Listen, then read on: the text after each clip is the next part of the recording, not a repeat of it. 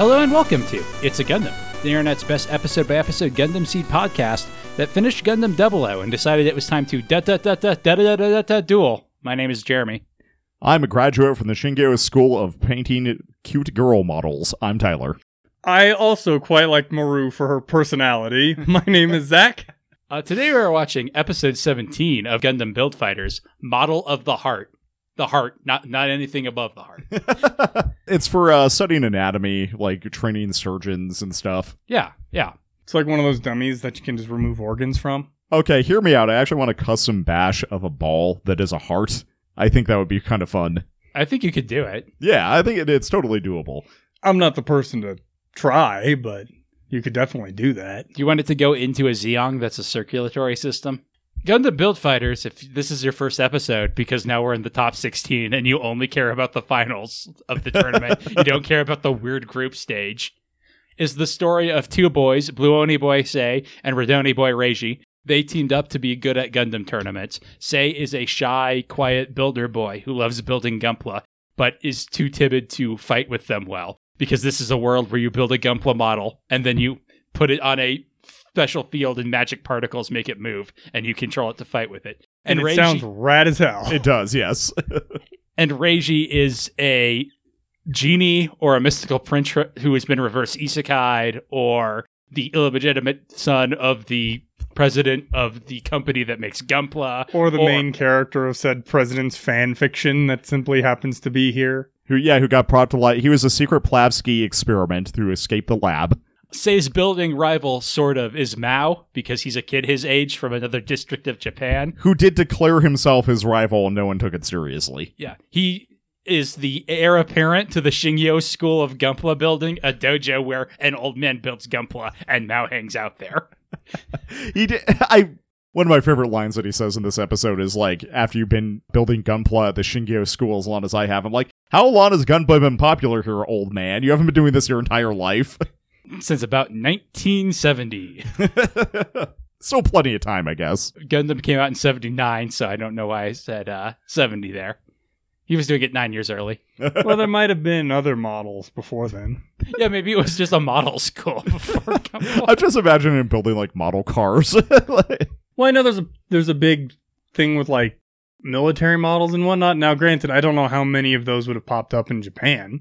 They were pretty niche here in the States. They were pretty popular. That's what led into the Gunpla boom, was that there was a big military model and battleship model and airplane model boom. And then what if giant robots? That would make some sense, because you look at some of their ships from World War II. They've got some... Their ships actually look pretty neat. The big pagoda masts on top. Oh, I was thinking a different type of ship entirely. I know you were. Anyway, they're in the Gunpla World Championship. It's the top 16, and they're facing off against each other. Also, there's Ralsan. He's Ramba Ral. He's Sei and Reiji's coach. And also China, Sei's classmate, who has a crush on him, and vice versa. Do any other characters show up in I this don't know episode? if she does, but I always want to mention Isla Yurkiainen, because, It's a fun name to say. And it's also, a fun name, and she's flirting with Reiji. Yes, she's flirting with Reiji. She is the Finnish representative being sponsored by a fracking magnate. She's on Team Nemesis, where she is led by Nine Blathers, a man who runs the Flana Institute for finding good Gunpla pilots. Also, the fact that her backer is a fracking magnate is always funny to me. They never mentioned it again. They have also not mentioned Team Nemesis ever since. I can't promise that the words Team Nemesis come up again. I can promise that fracking magnate will show up before the end of the series. I completely forgot about that one throwaway character. Gawain, I do not believe. Man. Gawain might show up again, but I don't think so. He had such good character design, though. Same with Carlos Kaiser. Carlos Kaiser. The previous Finnish champ. Anyway, Isla's untouchable. No one can beat her. Also, Riccardo Fellini. He's the Italian champ. He trained Reiji to be good at Gunpla. They just went head-to-head in the last episode. So watch that. It's actually a really cool fight. Yeah, no, that's actually a great fight. And his consort, Kilala. She's a Gunpla idol. And also the image character / commentator for the tournament. I was going to say, Ricardo does show up in this episode, but because I do have to point out something. Okay. You know, I just realized I kind of wish we got more commentating from the commentators, because we know they exist, but they don't seem to... We get all of it filtered through like Reiji and Sei in them. We don't actually hear the commentators commentating. And I want to hear that guy from the the battle between Niels Nielsen and Greco Logan. Unfortunately, he's banished to America. It's like how Riot will never cast or never hire the Korean casters to do Worlds, even though they're the best casters. We're stuck with Freak and Kobe, and Freak isn't even working at Riot as a caster anymore, so I don't even know what we're going to get. Not a box of chocolates, I'll tell you that. That's been Riot Rant for a minute. Also, there's Misaki, a girl who runs an inn that Mao and Sei stayed at once, and Mao had a crush on her. Oh, and I think Rinko's here now. Oh, yeah. Sei's mom. Sei's mom, Rinko. She's voiced by the same person that did Maru Ramius, and has many of the same features and personality. All guns fire? Yeah. Start with the Lohengrin, then Valiants, Godfrieds, load sledgehammers and wombats. Prepare Eagle Stellans.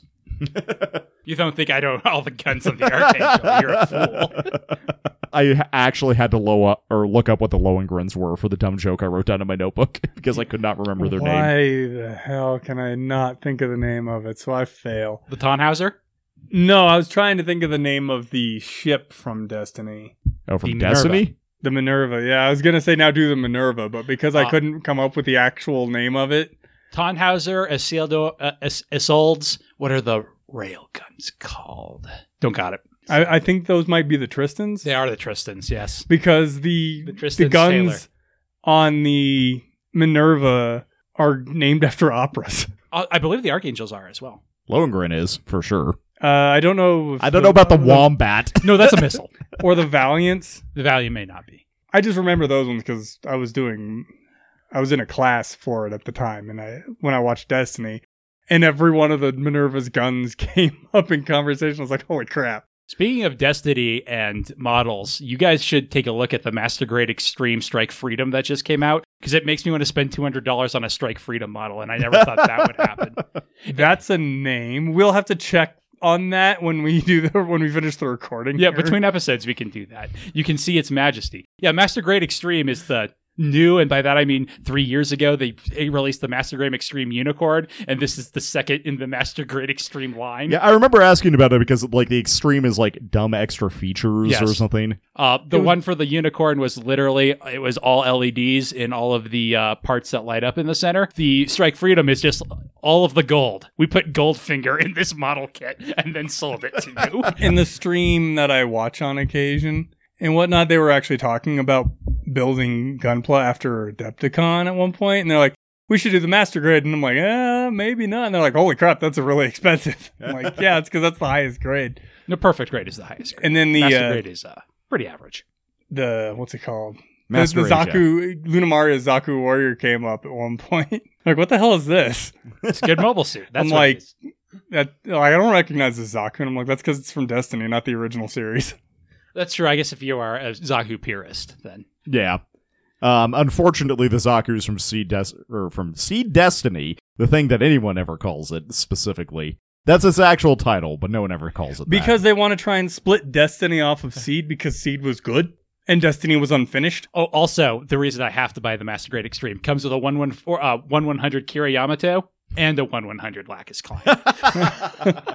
That's actually kind of cool. It actually comes with two 1/100 Kiras because the one is in a sitting position for the cockpit and one is standing there to hang out next to Lacus. So we are watching episode 17, Model of the Heart, and you know what model has my heart. You can watch along if you have Crunchyroll. And we recommend you do, I guess. I don't know. I didn't ask what you guys thought of this episode, but it's gone long, so we can save that for the end. We start out on some kids seeing a Sentinel Gundam. And a Sentinel Gundam model, I suppose I should say. A Sentinel Gundam does not stomp down on them. And they're like, oh man, that's a cool Zeta-looking Gundam. And Mao, young in the background, is doing his signature nose thing and showing how he won all sorts of Gunpla building tournaments even as a child. I've never heard of the Sentinel Gundam. It's from a visual novel. That'd be why. It looks rad. It's very Zeta. It's just like a chunky Zeta, if you haven't seen it. Basically, we're getting Mao's backstory where it's like, I was really good at it, and I assumed that because I was a child prodigy, I was the best there ever was. And we know, because this is a Gundam series, and this character is getting an awful lot of characterization, he'll be dead by the end of the episode. Yep. What do you think Mao's opinions on the piano are?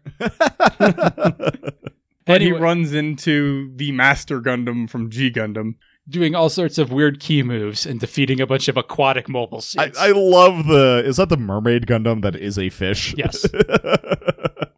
And I was like, oh man, that was so cool. You must teach me, master. Also, I know we've made fun of lots of people's choice of Gunpla and Gundam models. The guy with the cancer can just get out of here permanently. What are you even doing? He actually got bullied into it because he couldn't think of any other aquatic mobile suits to do for his swim club, I assume they're all on. Nah, it was a bet. Anyway, we get the opening sequence. With Master, I don't actually know his name, doing a Ginyu pose is the only way I can describe it. Super Sentai pose? Yeah, that would also be an acceptable. It's unfortunate because he's not on a Super Sentai team, nor does he have any transformations, unless, is that old man actually a Kamen Rider? Henshin. You know, everybody else in the opening always looks so happy, like they're enjoying themselves. So And sad girl Isla just Isla? looks so sad. I was like, where are my potato chips? Where are my snacks? I like to assume that scene of China is actually her turning into Plavsky particles. That's how the series is going to end. Everything becomes Plavsky. Yeah, just like the end of Evangelion. Exactly, yes. The end of the opening definitely has a "you've activated my trap card" feel to it. I love the weight on the Camphor's gun, like both the recoil and the impact, even though it's a beam gun. Well, no, because like right before that, you see the Yeah, I know what you build strike going down, and then later on, Sei and Reiji are both like, "Yes, he's coming to us." mean. So it's finally the day of the finals. I guess the top 16. And they're doing the draw. Okay, so we get to zoom in on Riccardo Fellini. He is drinking what appears to be a glass of milk, but don't get it wrong, that's a White Russian he's holding. Nils Nielsen is doing a meditating. Isla is eating potato chips and staring at her command Gunpla. I that she actually built last like episode. this little shot where she's like looking at this thing because it's the first time she's ever had fun with Gunpla. Yeah. At least that's how I read that. Meijin Kawaguchi has just henshined. And Rinko has to wake up Sei and Reiji. I forgot about this. I love that they have matching pajamas. How did that happen? Rinko bought them. Reiji is just using Sei's. Oh, that's... Sei protests that he just finished fixing up the build strike, but Rinko's like, no, the brackets are about to be announced. You'll be late if you don't get there. You're already late, actually. I love how no one in this series uses a goddamn alarm clock. I feel like Sei normally does, but Reiji turned it off. I love Sei's rambling as he's trying to keep up with Reiji running to the... Yeah, but how one day a man will become new type and will no longer be late. So they end up missing the actual announcements. But as we said in the opening, their first opponent is Mao. I like to imagine he was actually just waiting outside the building for them and they just ran past him because they're in such a hurry they didn't notice him. Oh, good for us. We get to beat the easiest guy first. Yep. The easiest guy with a name. I'm pretty sure Fox from Canada is the easiest guy in the bracket. Not, I already forgot his name. The German guy. He's not in the He's bracket. not in the bracket anymore. Oh, Remember, he didn't okay. make it this far. That's why Kilala was interviewing him. That's fair. And he guaranteed that Fellini would lose. Fellini. More like Failini. Rahman Khan did make it through, though, to lose to Ricardo Fellini. And As then well it's as Peter Morris gets the from job for Isla. Australia. Georgios Laritarius gets to lose to Nils Nielsen. From Greece. Then Justin Fox against Meijin Kawaguchi the third. Yeah. I love how he's got the full thing there. Luong has to fight the Mario brothers. I mean, the Renato brothers. Yep. And Patrick Mannequin made it in. So, taking your wife's name for the win. Is that Ireland? Yes. I didn't notice that. That's great. So I guess this top chunk here of the one bracket doesn't matter. I mean, Patrick matters in our hearts, but he is going to lose immediately. Well, none of the other guys up here have names. Like, we haven't been introduced to any of these people. They don't have names. True. John Ayers Mackenzie. Everybody else is on the other side of the bracket. Yeah, the Majin has to sweep through. Well, the Majin is like, okay, this is going to be simple. No one else over here has a name. The brothers kind of have two names, arguably, but We have seen Luong Dalara Yeah. do something. Although I think he's- we called him something else, but his name is Dalara. Well, because it's Japanese, they pronounce it Durara. So, Luane Durara. He goes up there with Karara. yeah. Okay, I think I know how this is going to end up going. So Niels Nielsen is like, well, obviously Meijin Kawaguchi and Isla are going to win. They're facing nameless grunts. And Ricardo's like, also, we're going to win, Niels. Because none of these guys have our opponents don't have names either. And Niels Nielsen is like, don't let your guard down. But yeah, you're right. We're definitely not going to lose. I mean, yes, they technically have names because they're on the bracket, but they don't have character designs because they haven't shown up ever. And Niels is like, who will I face in my second battle? That would actually looks like a contest, maybe. Say Iori and Reiji. I just love how he's Reiji just got doesn't the have one a last name. Yeah. And so Ricardo Fellini is like, okay, so who do you think is going to win? Is it going to be Mao or the main characters? And Niels is like, well, according to my prediction, Cut to Mao. cut to Mao doing image training like he did at one time with Sei. I actually really like the fact that he's doing all this image training, but every time he comes up with scenarios, he loses. Yeah, I like that, or I thought Sei was doing this at first. I'm like, no way you're going to get lucky enough that Mao's just going to shoot your absorb shield. He knows it's an absorb shield.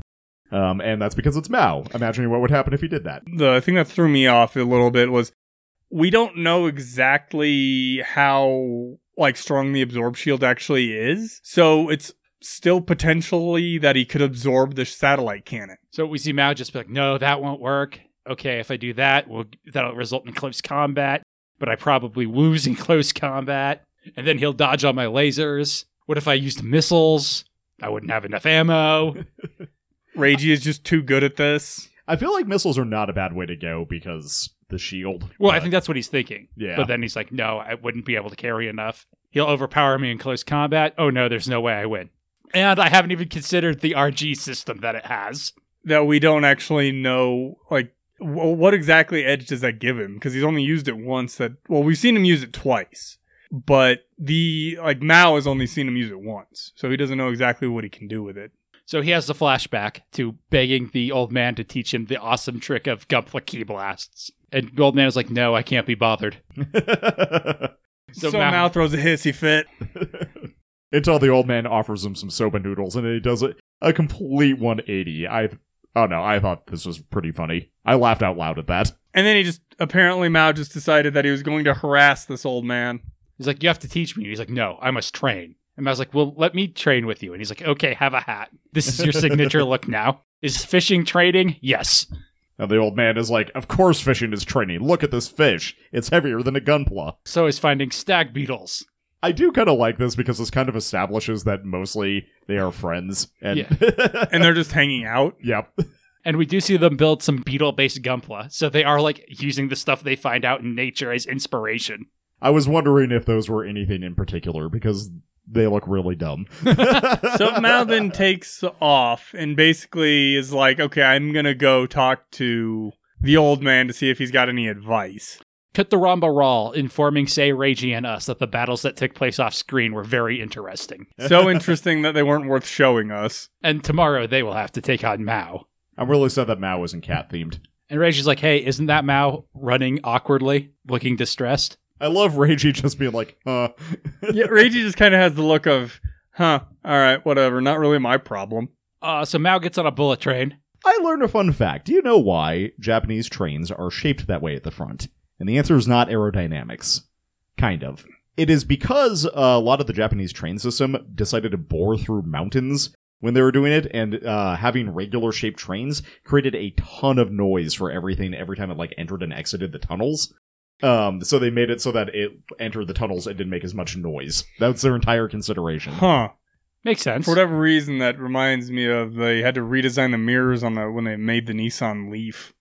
Because Really? it was too quiet. The car was too quiet. You could hear the air going over the mirrors, and it was apparently really annoying. At least that's what I heard, So Mao goes back to his flashback of seeing the old man do his super key blast technique like he's a Goku.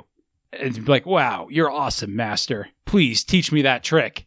And he's like, oh, it's not a big deal. What if you're as old as me and you practice building Gunpla in our style, you'll be able to do it. Our style, which is me, the one generation. And Mao's like, you know that's bullshit. Just teach me. And the old man is like, I can't be asked to teach you, so you'll have to figure it out yourself. Even if I did teach you, would it make you happy to build a perfect copy of my Gunpla? That's not the way of this school. This school preaches originality and uniqueness. Whatever the heck that thing is. Look, it's the precursor to the Tequila Gundam Dan Custom. That's what it is. It's the same color scheme and everything. We see that they have a nice big Gunpla shelf with all sorts of weird, innovative Gunpla. And he's like, use your experience to expand your imagination and then model the ideal that lies within your heart. This is what I preach. So in the present, Mao arrives back at the school where the old man is looking over his Gunpla shelf, and then his anime girl figure shelf. Let's see. Lacus, Lunamaria, Felt, Chun-Li. Chun-Li. I think, isn't that Lala? That is Lala, and this is not Marita Cruz. All I can think is it's Audrey Byrne is the fake name she uses, and Maneva Zabi. That's who that is. I could only think of Aubrey Hepburn. I'm like, that's not even her fake name is not quite that dumb. Oh, and Emma Sheen on the far left. That's her elbow. And then there's like a SD Gundam thing in the front as well. And I know what that's called, but I don't. Not off the top of my head. It'll come back to me. I love how that shelf. Yeah, because the shelf is right behind him, and there's Emma Sheen. Is right underneath all the Gunpla. Yeah, they have the Gunpla shelf and then the sexy shelf. The sexy shelf is the lowbrow one. So the old man's like, "Hey, aren't you in the middle of a tournament? What are you doing here?" And so Mao gets down on all fours and starts begging to be taught the master's secret technique. Yes, because you're going to be able to master it and use it in a little under 12 hours. Hey, tournaments and stress make you innovate more. Then we don't get an eye catch. I, too, gain inspiration from a Gundam girl on my shelf, whether I like it or not, because Zach got it for me. Bonus points if you've been listening long enough to know which one it is. Also, hello, and welcome to episode 17 of Gundam Build Fighters, the one where I wish Mao was a cat. Now, this actually begins a series of pretty good fights on average that all begin the episode from the perspective of the people that you know, Sei and Reiji are about to beat. It's actually a pretty good inversion of the standard tournament arc formula, and I like it fairly well. Nothing in particular to plug this week, but if you head over to our Discord, our game night is this coming Sunday, and I think we're going to be playing some MechWarrior 5, so if running around in a giant bipedal Doom mech sounds fun to you, then you should join us. I don't think I have anything else. I'm staring at a tree right now, so I think that means I'm tapped. But anyway, giant space lasers. Pretend that was a segue. Bye. Why do you hide? Where is that moonlight trail that leads to your side? Just like the moonraker goes. And we come back to the full moon being blocked by the clouds as Mao begs. And he's like, I know it's against the teachings of our school, but I want to win. Which is his expressly stated reason for doing this. I do like he finishes this, and the master is just like, okay. Fine. It's like, okay, just a little. It's such a anticlimactic answer. Anyway, come at me, bro. They begin fighting in a mud pit. Mao is like, is this going to teach me anything? And he's like, this isn't a mud pit, boy. This is an operating table. And I'm the surgeon. And Mao is like, ow. And he's like, How take is this your supposed lumps. to help me We don't have learn time. How to do this on a plastic model table. Yeah, anyway, the old man just judo throws him a lot. It starts to rain. As it does. This is amusingly also the best way to learn Aikido is just get so tired that you can't think anymore. And it turns out that's how you do Aikido. So Oh, it's Ultra Instinct? yeah, exactly. So Mao get thrown on the ground for enough times. It's like, come on, this isn't teaching me anything. And he's like, oh, running out of gas already? Is that all the shonen spirit you got? So he gets Mao angry and then just tells him to bring it. So then we cut to the past where it's snowing. And Mao's like, so who's your favorite hottie from Gundam, Master? I like Emma Sheen because she's capable and like a real character and determined. And pretty and all this. And the master's like, let me think. As I go through the Maru Ramius greatest hits. As he remembers all the Star Trek bounces. That's what those were, right? That Maru Ramius took. I was like, yeah, definitely Maru. Yeah, like I said, Maru's Lowengrins. And he's like, remember, Mao, you don't need a reason to like anything. You just have to like it. Cut to Mao waking up after having been beat up by by an old man. In the morning, I would have honestly laughed if he forfeit because he didn't show up. But he's got a letter from his master that says, I got bored, so I went home. Yeah, which I love. I do love the fact that it's just, I'm tired, so I went home. And Mao's like, he's so selfish. He just does whatever he likes. Whatever he likes. That's the secret all along. He looks at the sexy shelf. And we see the right of it that's got Mayrin and Sayla and Maru and Marita Cruz and Why can't I think of Marina Ismail's name? It's Marina Ismail, and I swear to God, that's Nickel. I know it's not Nickel. It looks like who is here in the foreground? She looks familiar. But She is from Gundam X, but I can't tell you her name. It's not Garrett Ron's love interest, right? Because she's younger than that. My question is this not where the old man lives? Well, maybe he's got a house separate from his dojo. I guess.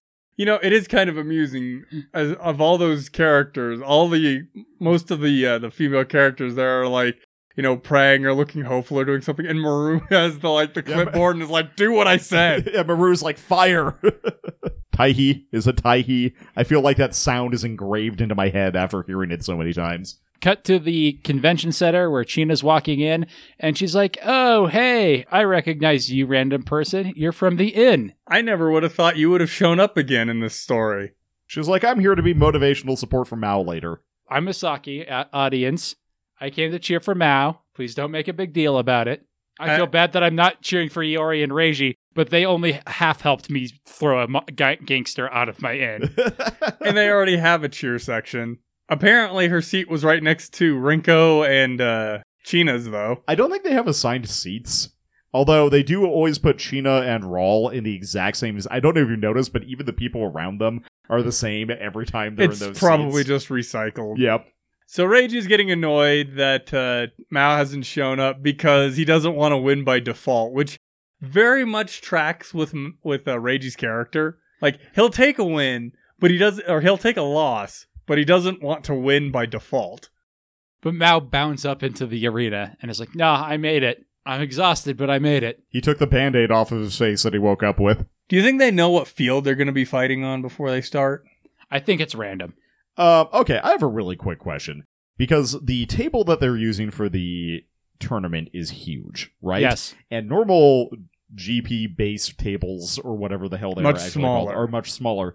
Is this field larger? Does something scale differently? What's anything? Is the field bigger, or is it like the display is just bigger? Yeah, I cannot tell you the answers to this I'm these just questions. confused. Anyway, they roll field 1, space. Which is a really good field for Mao, specifically. To be fair, it's pretty good for the Starbuild Strike as well, because it gets to use its maneuverability and speed. That's the one thing I am disappointed in from Reiji's fighting style is that he relies on the gun a lot, and I feel like given that he in real life is a close combat specialist... I mean, like, when he gets in close, though, he's very good, right? That's fair. Like that fight between him and Fellini, remember? And all of Mao's images, like, no, Reiji's going to kick my ass if he gets in close. That's a fair point. I think, and this might be me attributing it might be a situation where Reiji relies more on the gun because he is worried he will break it if he gets in close. I just assumed it was cheaper to animate. Realistically, that's probably more the case, but I want to go with mine because we have seen him kind of be sympathetic about breaking the Starbuild Strike whenever it happens to come up. Speaking of cheap to animate, Mao starts off with his giant satellite cannon, which, as predicted, Reiji dodges. I mean, it makes sense, because if he would have landed that shot, that would have ended the fight right there. Unless, as you speculated, the absorb shield could take it. Mao takes another shot, much to Sei's surprise that he can fire so quickly in succession, and Reiji mostly dodges, but it gets just a little bit of the shield and destroys it. So apparently the shield cannot take that much juice. Well, he didn't try to activate it either, so it just, took it on the front. Reiji then counter-responds with both the beam rifle and the hip railguns simultaneously. Which damages the solar panel that Mao has installed on his gunpla that lets him fire multiple times in succession. Yeah, it's like, oh, I get it. He uses solar panels. Instead of just moon panels. And Reiji is like, stop being a nerd, Sei. I love the fact that Ray is like, I don't care about the explanation. What I care about is winning. No, what he cares about apparently is that Mao is enjoying the battle, which is I don't see how that's relevant personally, but okay. Well, after they saw him yesterday, maybe Reiji actually did care despite the face he was making. Maybe. They get in close and we see that the Gundam X Mao has the Crossbone Gundam's beam sabers rather than the X's because they are cool. Reiji manages to punch a hole through the satellite cannon, so Mao doesn't have it anymore, but Mao takes out Reiji's gun in reply. So now they're back to beam clashing. Well, and going between close combat and beam clashing because they still have their hip beam rifles. And Mao still has his other beam rifle. Yeah, his regular ass one. Then we get to like the most Gundam build divers I feel like this series ever gets. Of with them be like, oh, Mao, you're sure cool. This battle sure is great that we're watching, huh? We got a lot of really awesome stills from it, but like nothing's actually happening. Yeah, and the animation isn't as good as it usually is. That's made up in part by how good the stills are. Like some of the clashes in particular are really good. Especially looking at how good the fight with Riccardo Fellini was. Yeah, they definitely needed to save budget after that. And we see Mao's master is here to hang out with Rambaral and watch the fight. They're just missing one guy from the opening so that we would have that shot. And Rambaral is like, yeah, he got over his doubts, and now he has a chance. And his master is basically like, yeah, I beat the shit out of him. That's how I helped. Of course, you still aren't as good as Reiji is at this. Or as, say, by their combined talents. And you do suffer from one particular vulnerability that they don't. You don't have the writer on your side. I do love, we get a shot of a bunch of the other contestants watching the fight. And I love that Alan's eyes are just like wide and shaky. Well, I think from a lot of this, Alan has kind of been operating under the assumption that we're going to sweep this. It's going to be easy because we're PPSE and we have the Majin on our side. And now he's kind of getting a look of, oh shit, these people actually know what they're doing. Even Nils Nielsen thinks this battle is cool, but Isla didn't show up. She She's didn't too care busy about watching her having boyfriend potato that much. Yeah. Yeah, it's kind of interesting that we don't get a shot of her at all, though she kind of thinks the fight is a foregone conclusion. So. Reiji ditches the beam saber for some reason. Because they're going to finish it off with their signature moves. So Mao's like, I'm going to use my solar panels and my moon laser To make a really big beam saber. Yeah, shiny mouse sword. Shining Mao pirate sword. Thank you. I do like how he can plug it in and give it that boost. It's kind of a neat idea. The moon Yeah. juice. So if he loses his big satellite cannon, he can still use the power. But Sei and Reiji have the RG system available in stores now. I assume it's just been charging over the course of this battle. I don't really understand how this works. Anyway, they call punching someone with it the build knuckle now. Well, apparently Reiji had it the name of his attack. supercharges it because he punch clashes with Mao's beam sword. He kind of catches it on the side. It looks to me like he's like punching the side of the sword. Yeah, like he's going to destroy the beam from, like he's going to Karnak this thing. If you know who Karnak is, hi Ryan. It looked to me like Mao is swinging it straight down and Reiji is punching it Punching as the like... blade? Yes. I honestly can't tell. It looks like he's punching it from the side to me too, but it is a little hard to say. But we can see the Gundam X Mao is starting to take cracks. Yeah, somehow this punch is reverberating through the beam into the Mao, and the build strike is fine. Eventually he punches it so good it just becomes a bunch of particles. And the build strike shining fingers through. And Mao's like, oh no. And here we find out that the X in Gundam X Mao stands for explode. And Mao does open his eyes right before he gets knocked out. Cut to the empty convention center, where Misaki is waiting for Mao to get out of his dressing room, locker room, whatever they got. And he's like, oh, hey, that girl I like came to see me lose. That's cool. Thanks. Thanks for coming all this way so that I could lose. It's flattering, really. I do like the subtle animation. Like, he's smiling at her as he's walking towards her. But Then it's- the top half of his face is completely in shadow. Oh, I was going to say, as soon as he passes, he drops the smile. So. Yeah. And she's like, hey, you were really cool. And Mao's like, thanks. I gotta go cry about it. Which he does by the lake because he's so frustrated from his loss and he's a competitor. Until his master comes up. On the one hand, you shouldn't cry about it. On the other hand, I've seen professional NFL players do the same after the Super Bowl or the playoffs. So Yeah. And his master's like, hey, good battle. This is why I can't quit Gunpla. you just have to do better next time. Well, yeah, lots of people who are super competitive say if you don't get super upset after you lose, it's over. Because how else are you going to get better? But Mao's like, yeah, I got to build a better Gunpla. I will build a better Gunpla.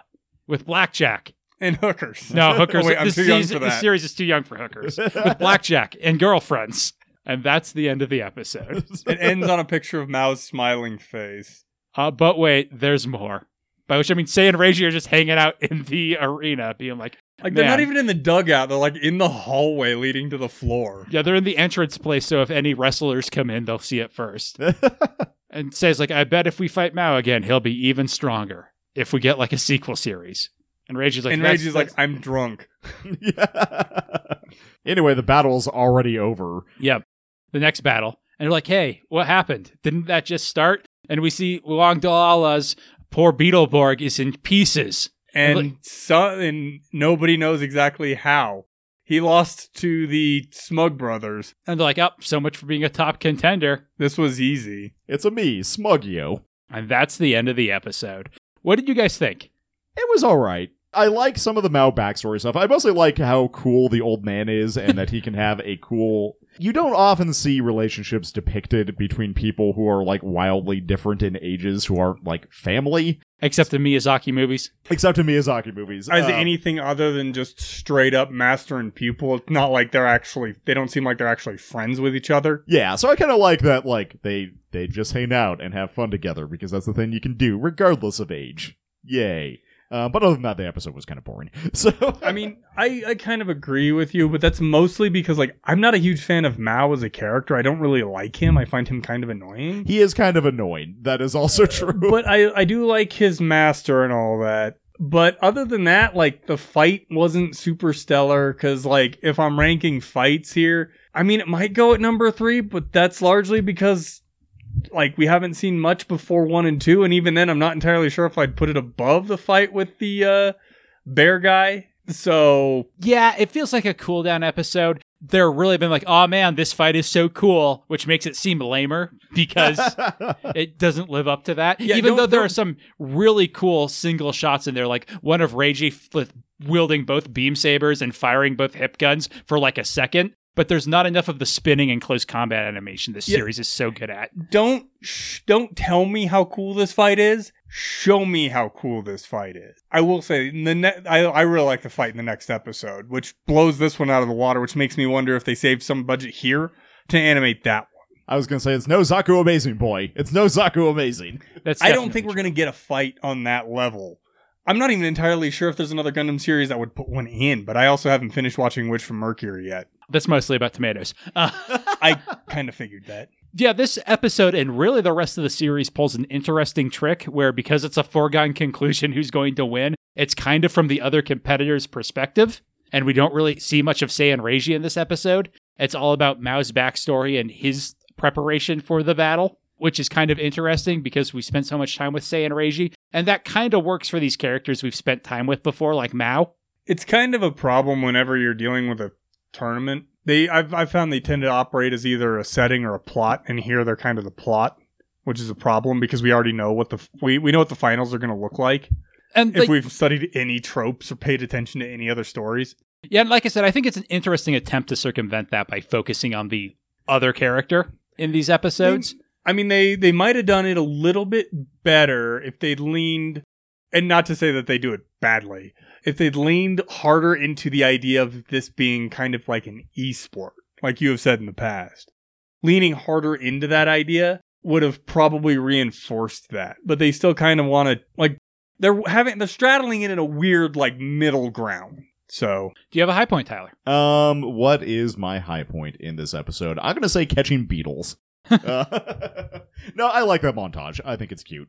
Zach? I think my high point, as silly as it might be, is Reiji talking to Sei right before the battle and saying we don't want to win by default, and how happy he is that Mao shows up.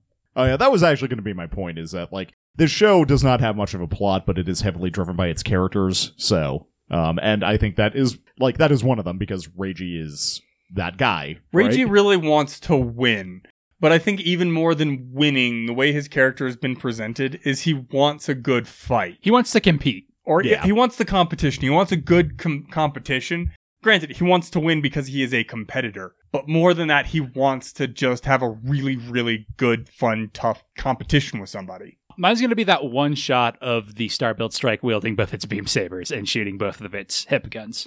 Do you have a low point, Tyler? It is specifically Nils Nielsen going, amazing, because that is not a reaction he has had or will have. I mean, I think that's supposed to be the point. It's to try and get this battle over, but I agree with you that because the battle isn't amazing, it doesn't work. Yep. I mean, if they had, I think the problem with Niels' reaction, and this is actually tied to my low point as well, is because we have Reiji saying the same thing. Yep. And other people saying the same thing. Now, if it was just Niels saying that, because we've already been shown Niels as a character, he kind of regards Gunpla and this competition as a means to an end, and not the end in of itself. And showing him having those kind of reactions, kind of as a character motivator or a character change or arc is the word I'm looking for, of him kind of coming to regard Gunpla more as not the means to an end to discover the particle's secrets and all that, but just something that he can enjoy as its own thing as well, would make a lot of sense for him to have that reaction. But it really just feels like they're reinforcing that idea of, look how cool that is. So that's my low point. What's yours, Jeremy? I think mine is going to be Rambaral being like, oh, those sure were some cool battles we didn't see. Even the battles we don't see sure are cool, huh, guys? I think it might have been better if it was just a matter of, man, Fellini and Niels kicked the shit out of those guys. And said, those were interesting battles. Well, here's who won. Period. We don't really care about otherwise. Here's who won. You already know. What was interesting about Fellini's battle is that he used his motorcycle as a bludgeoning tool. What was so interesting is Fellini did it with one hand tied behind his back. And Nils Nielsen just walked up, pushed up glasses that weren't there and said, just as planned. The other Gunpla fell apart. I really hope Fellini incorporates the stupid cape punch technique into a future fight. I think we're going to see him fight one more time, and that's it. He's going to lose his next battle. Uh-huh. It's easy to see because we know who his next battle is going to be against. Because we know the bracket, and then he has to fight a Swedish person working for a fracking magnate. His one weakness. And more importantly, he already fought Sei and Reiji. Yeah. In the story. He's already fought those two. So having them go again, especially with the same Gunpla, doesn't have the same kind of story chops or story sense, I guess, as him losing to Isla to help job for her. Or sorry, the leader of Team Nemesis. We don't know her name. Oh no, we know her. We know she's yeah. Isla Yurkiainen. We don't know who the mysterious person who's hanging out with Reiji sometimes is. Right. Oh, we do learn her name this week. We Next do. week, yes. So Legally distinct Isla. Do you have a MVP, Tyler? I'm going to say Mao's teacher, who, as far as I'm aware, goes unnamed this entire show. He probably has one, but I don't know what it is. Master Shisho. I was gonna call him Old Man Shingyo. I was thinking the same thing, but I don't want to give him two. I think it might actually be Mao. I mean, this episode puts a lot of focus on Mao, and just from what it has shown us, Mao actually does a lot of growing up is not quite the right word, but he does undergo kind of an arc here, even if it is truncated and short. Yep. I think it has to be Mao as well, because it's his episode and no one shines above him in it, I don't think. I think giving it to his master is fair if you think he was the standout, but it's not like Sei and Reiji do something super cool this episode to steal the spotlight from him. He does not have a first name, it turns out. Does he have a last name? It is Shinon. Shinon-sama. Yeah, Master Chinon is what he officially... Unless his first name is Master. That might be possible. No, because his last name would have to be Asia, if that was the case. All right, we haven't added any mobile suits to this list in 1,000 years, I think.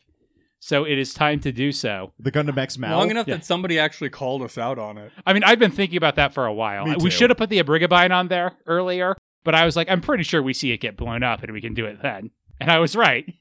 But the Gundam X Mao first. I'm honestly not a huge fan of this. I'm not either. I think it's kind of a boring design. I don't like the Gundam X, and I feel like it would go one spot above the Gundam X if it was on the list because it's purple. No, because it has the crossbone Gundam sword, and that makes it cooler than the Gundam X. But we don't have the Gundam X on here. Not as cool as the Calamity Gundam, I don't think, which is a similar artillery-style Gundam.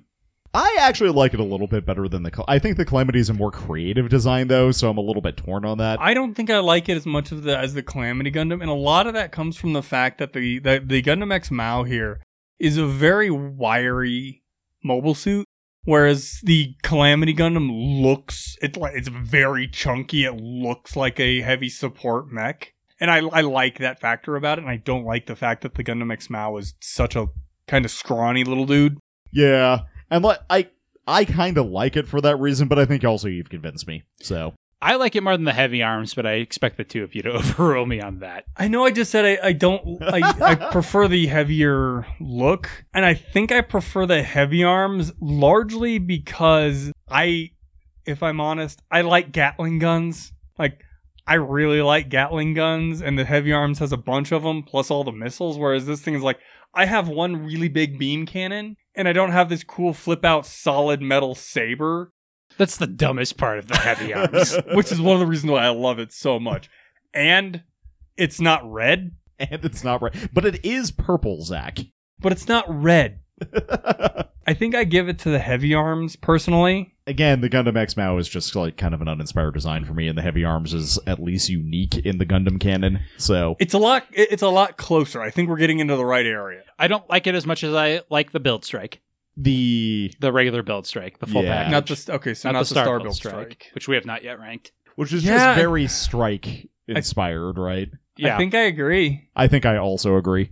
I think I like it more than the Sarah V Gundam Scheherazade, another build mobile suit that's heavy. Though that one does combine with the Archangel. Or I'm sorry, the Ptolemeus. The Ptolemy, yeah. Not the Archangels. I like the Scheherazade custom a surprising amount. Also, a lot of what's doing the lifting for me is the color scheme, honestly. It's hard to say. The color scheme is really good on both versions of the Seravi, actually. I think I might have to give it to the Seravi Scheherazade.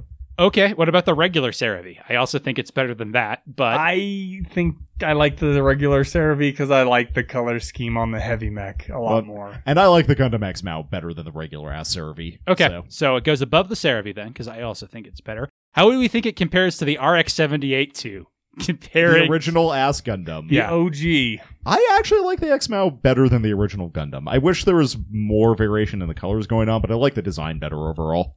Although those gold accents, those are hard to beat. I think I like the bog standard RX-78, but I can't definitively say yet. I'm like, do I? Or is that just, like, even though I don't have a lot of nostalgia for the RX-78, there is enough there from I was specifically thinking the Super Robot Wars games because it shows up in there a decent amount. It's also got just like a bonkers arsenal, and I do love it for that. I like the sleekness of the X-Mao a little more. So I think I'm putting it above, and you said above as well. Yep. So Zach doesn't have to make a choice. How does it compare to Zach's least favorite Gundam that starts with sword? The Sword Impulse. I don't like it as much as the Sword Impulse, because I like the dumb Darth Maul thing of the big sabers, but... I do not like the Darth Mauling of the double big sabers, and I hate the Impulse. So I think I have to give it to the Gundam X Mao. I mean, I also just think the Gundam, I do like the X like frame of the wings on it for the solar charger. Yep. I I think also that's like a the cool big dumb look. satellite cannon. So I think I would also have to give it to the X Mao. All right. Better or worse than the Wyndham? Better than the Wyndham. I agree, actually better like than the the Wyndham. No, I mean, the Wyndham is as high on the list as it is for a reason, I think, but... So the Gundam X Mao goes at number 62, above the Wyndham and below the Sarah V Gundam Scheherazade. Cool. You can which do is it, more than halfway. It's above the halfway mark, so I'll buy a fair chunk. What is the halfway point on the list? Now I have to do math, Zach. 72 is the dual Gundam with Assault Shroud. The RX-78 is at +6. Well, consider those are pretty average Gundams. No, the O Gundam is directly above the dual with Assault Shroud. The double O is directly below. Do we also want to put the Brigabine on this week? I'm down. Do some Beetleborgs. I don't like it. Me neither. I like its color scheme a lot. And I kind of like the Beetle-y thing. This is going to be a weird one, but I'm like, what are Gundams that look weird? And the first one that comes to mind is the Providence. And I don't like it as much as the Providence, personally. I think me neither. I think we both like the Providence more than Zach does, though. Yeah, So- that's definitely true. But I think I would agree. How the hell do you say this thing's name? The Brigabine? A Brigabine is what I'm saying. I don't know if that's right. I think it only has one B in the We're name, saying though, it is so- officially the Brigabine now. I know it's Brine in the end because it's or Bine at the end because it's an homage to Dunbine. Okay. Maybe I should just look up Luane Delala. I mean, I actually like a fair... Actually, I don't like most of the things in Dunbine. Like the grunt suits in Dunbine don't do anything for me. But you like the main character designs? The couple that the main characters drive are much better, I think. Yeah, I think you're correct. I would also pronounce this a bigger bind. A bigger bind? A bigger bind. Can I see it so I can spell it when the time comes? You both are going to say worse than the Baku, but I'm going to say better than the Baku because I can have weird-shaped mobile suits. Worse than the Baku. I like Doggo mobile suit. I actually think better than the Baku, and part of what's putting it above for me is the stupid double-sided scythe. I like that. I like them like missiles in the arm, and like I said, I like the color scheme. I have somehow passed by Andrew Waltfeldt's ride that I know is above the Legrau. The Legal. Where is that? Legrau. How would that series have been different if Andrew Waltfeldt was French? It might be above the Providence. It is above the Providence. Okay. That's why we skipped it.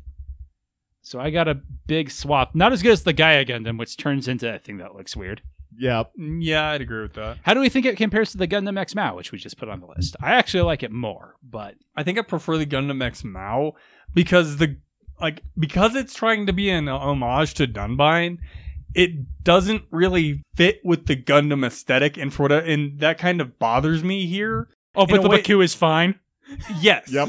I'm 100% the opposite, for the record. Get the Baku out of here. I'm fine with the Brigabine. Well, one of the reasons is because the Baku is kind of explained in universe. This is a little bit like the Cancer. Whereas this thing is our just... thoughts about the Cancer. No, I'm more of, like, it's got a specialty. It's a high-speed cavalry desert unit. That's what it's for. I think I'm going to side with you on this one. I like the Gundam X Mao more. All right, final question. Better or worse than the Sahara v Gundam Saharazad? I like the Brigabine more, but... Huh. I think I do too, actually. That's a weird comparison, but... I mean, everything in here is weird comparisons. Not everything. Not really. Sometimes we compared the strike to the Starbuild strike. For the record, I do think I prefer the Sahara v Scheherazade to the Abrigabine. So the Abrigabine goes at number 61, above the Sahara v Saharazad, and below the Gaia Gundam. As it should be. Definitely below the Gaia Gundam. I think that'll do it for this week. The longest build fighters we've had in a while. It helps when we just mess around for the first half and when we add a Gundam. Join us next week when we will watch episode 18, Bloodhounds. An episode in which Sei and Reiji basically do not appear. They're around in the first half of the episode. Basically do not appear. I have eyes only for the Meijin. Podcast ended.